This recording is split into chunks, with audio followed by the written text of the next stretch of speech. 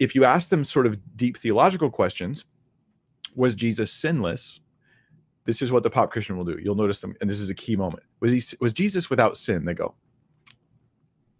and they think to themselves, not what does Scripture say, but they think, the version of Jesus that I have made up in my head was he was not. No, I think he wasn't perfect. No one's perfect. Maybe they'll say that because their theology is kind of getting made up on the spot. Yeah, well, when me and Alan were brainstorming like what groups to discuss, which groups we might want to talk about, the one that I thought I'm the most worried about, but it's hardest to define, is what I will just call, I'm going to give it a name. Okay, it doesn't have a name. I'm going to give it a name, but you'll know what I mean. Pop Christianity. Okay, so pop Christianity is, when I describe it, what I mean is it claims to be Christian, but it only borrows pieces from Christianity, usually to like have a Christian veneer so that it might have a sense of authority in the beliefs and in the things that are being said. But it's more shaped by culture and personal preference than any kind of actual commitment to the true Jesus. So pop Christianity, or popular Christianity, I think, is a much more pervasive problem than any of the groups we've mentioned so far. I really do. I think that this is the person you talk to and you're like, man, I want you to know Jesus. I want you to follow Jesus. And they're like, oh yeah, I do. And you're thinking, why do they think that? They're like, they did. So it's hard to define, but they deny central things about Christ. They make up on the spot what they mean by religious claims. I'll give you some examples. If you were to ask, here's a great question back from the 90s, right? What would Jesus do? Which I think is a good question to ask. I think it's a thoughtful thing to be like, hey, what would Jesus do? But if you were to ask this of a pop Christian, they would not consult Scripture and the Word of God to think, here's Jesus, here's what he was like, here's what he did. Now let me try to think how Jesus might respond in this situation. Instead, they'll consult this like cartoony image of Jesus where he's like half Indian yogi, half New Age guru, half rich uncle. He's like all of these things. And I guess that's three halves. But anyway, the point is, they're not going to consult Scripture. They're going to consult culture, feelings, and maybe a few verses out of context. The pop Christian knows that Jesus says, don't judge, but he has no idea what Jesus meant by that. He's never read Matthew 7 beyond just the first verse. He knows that Jesus is really always on your side. Always on your side. Which is a nonsense thing to say, because anyone who is literally always on your side must have no moral commitments whatsoever, because no matter what you do, they support you. That's a little scary, actually. Jesus is always ready to tell those religious Christians to be quiet, but everybody else, Jesus loves and embraces and accepts.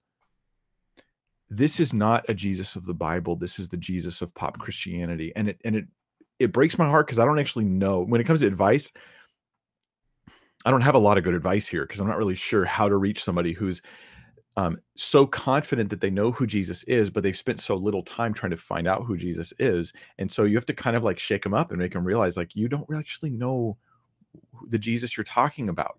Jesus is a shape changer. He's kind of a Buddhist. He's kind of New Age. He's kind of everything. It's the Oprah Jesus, right? Jesus who agrees with Oprah's theology and thinks, law of attraction, that's kind of like a Jesus thing too. And didn't all the teachers kind of teach the same thing? And Jesus and Buddha would get along great, and they would just agree on all things. That kind of attitude, it sounds good and it feels like it builds bridges, right? Because we're sort of like, man, I'm a Christian, but I don't judge. I'm a Christian, but I'm not exclusive. I'm not saying Jesus is the only way or something like that, because I'm a Christian, but I'm not like those mean religious Christians who actually hold to what Jesus said, right? I'm a Christian who says Jesus, but what I mean is Oprah. What I mean is somebody else. I'm not trying to rip on Oprah, but she has publicly proclaimed her strange religious views, and I think that they agree with a lot of what I would consider pop Christianity. Pop Christianity, the person who's a pop Christian, in my view, and Alan, I'd love to hear your thoughts on how I'm unpacking this. Maybe you'll look at it differently, and that's totally cool. Mm-hmm. But I would say that they look at Jesus with a lot of sentimentality. Jesus is a sentimental figure. They might actually get very passionate about Jesus even, but they don't actually look at him deeply. So his teachings are unknown. They've probably never read through the Sermon on the Mount like carefully. They've just sort of casually maybe looked at a few things here and there. They don't know the things that Jesus actually taught, like when what Jesus taught about judgment, they probably aren't aware of that, or that Jesus talked more about hell than anybody else in the Bible. They understand that The truth will set you free. There's a Jesus phrase. I like that one. The truth will set you free. But in their mouth, it's a phrase that could be applied to anything, whereas Jesus was talking about something very specific. It was very important. They will say they're Christians, but they're going to go consult their astrological calendar. They're going to go get a psychic reading.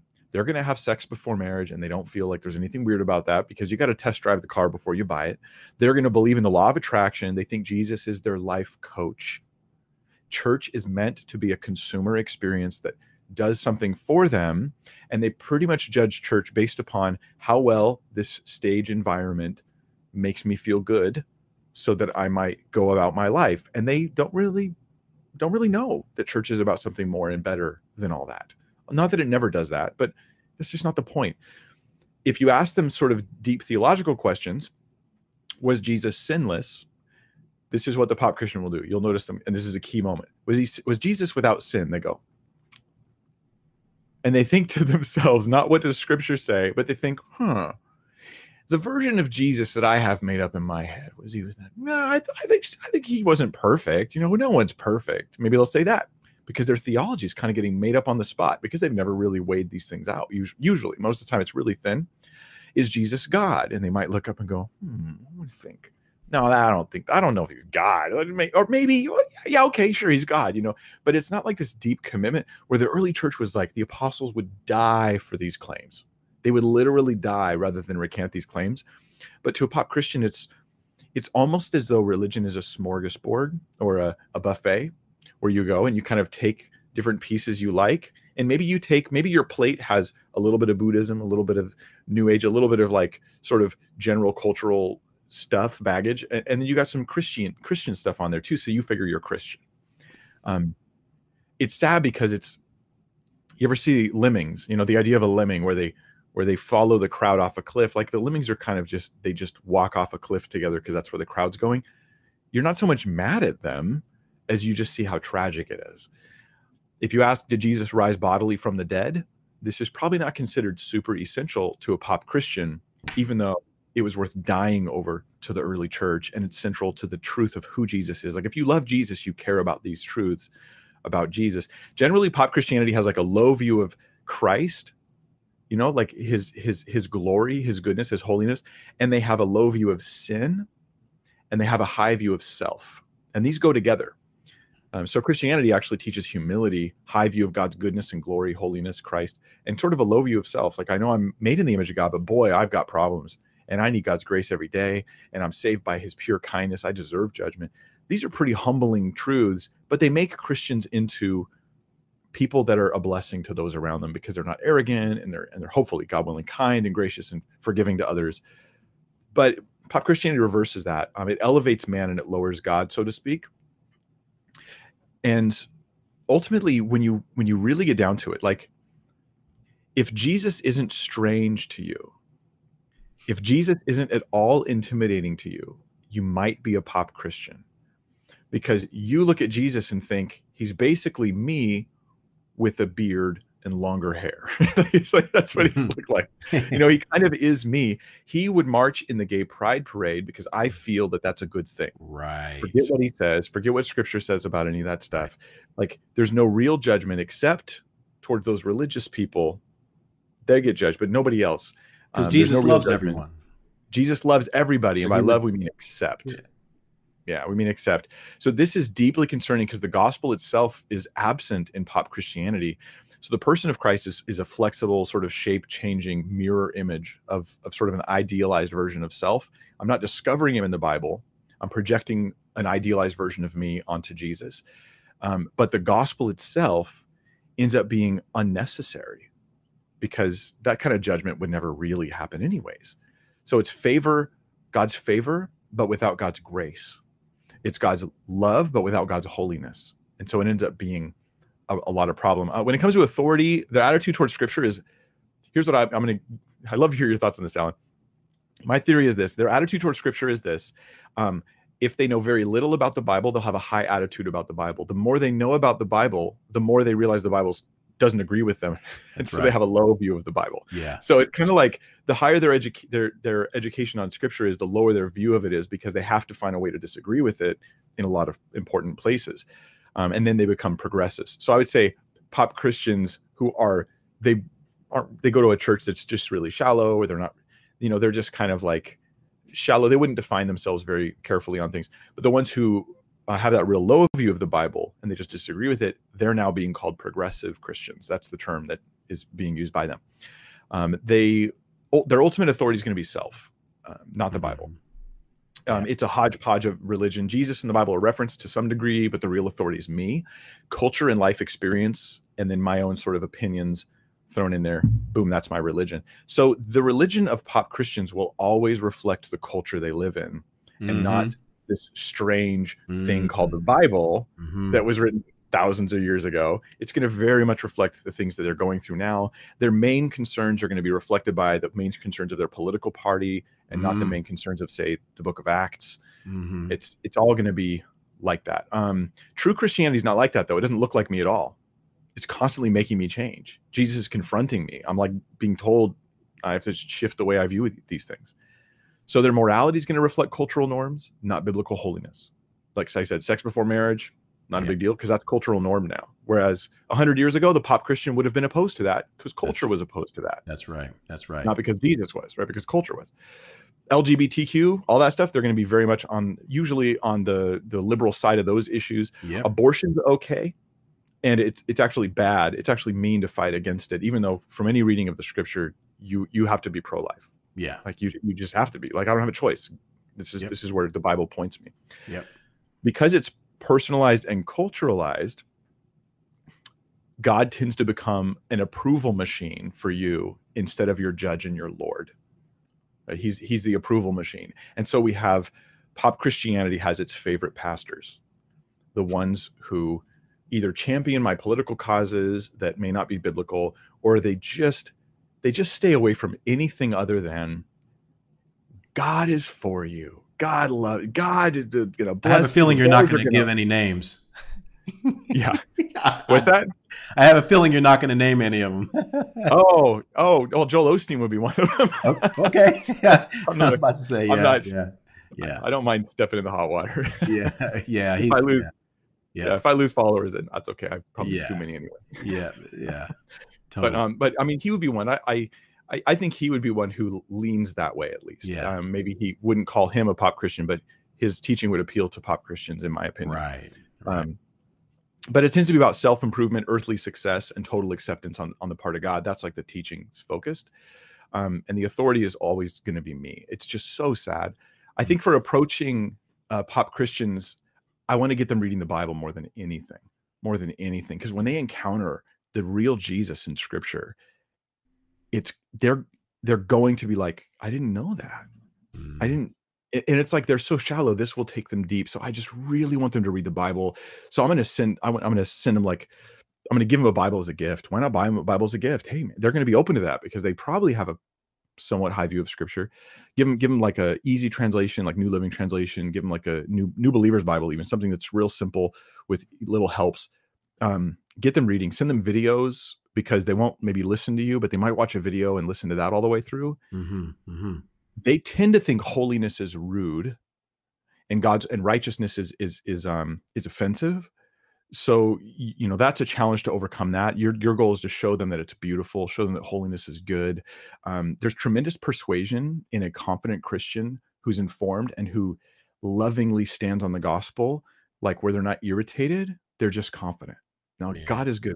God is holy. And that's important for us to understand. And, they tend to have a strong sense of justice, but a really loose application of what it means. So, Alan, what do you think? What are your thoughts on these things? Yeah, it's very sad, and I've wrestled with this question for years. Is why is it that some Christians really grow and just take root and take off, and others just kind of stay right where they are? And I think it comes down to, I'll be honest with you guys. The best way I could put it is when you engage with the Bible, it is going to cost you something.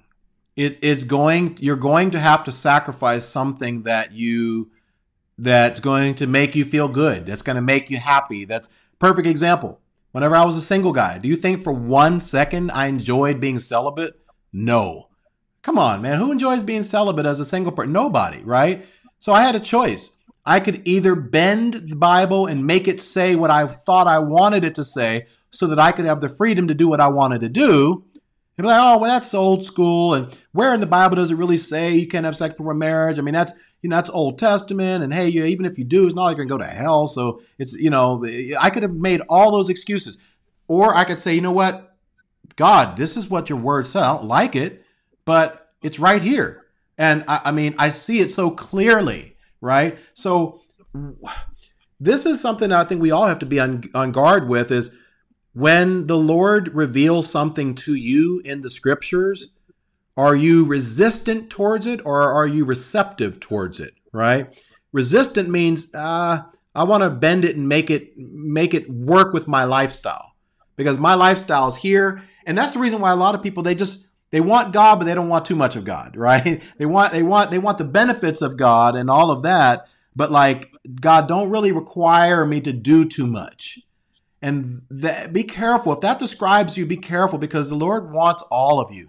He doesn't just want your finances. He wants your sexuality. He wants your finances. He wants your relationships. He wants your heart. He wants your mind. He wants all of you. And we can't compartmentalize our Christian life. Okay, God, I'm going to give you this, but I'm going to retain control over this part of my life. And I think that's where I see a lot of people kind of struggling, is they just don't want to release full control to the Lord, because they're afraid that if I do, God is going to ask me to give up something that I know I don't want to give up. And so therefore, I'm just not going to engage and get that close to God. Yeah, God give us wisdom. I feel like this is when I say pop Christianity, I feel like this is the most pervasive and concerning that we want to address. I want to be ready to talk about and try to think of ways to talk about. Like, I mean, I'm planning ways in the future on my own channel on how to reach this group, because they're not clicking for Bible teaching.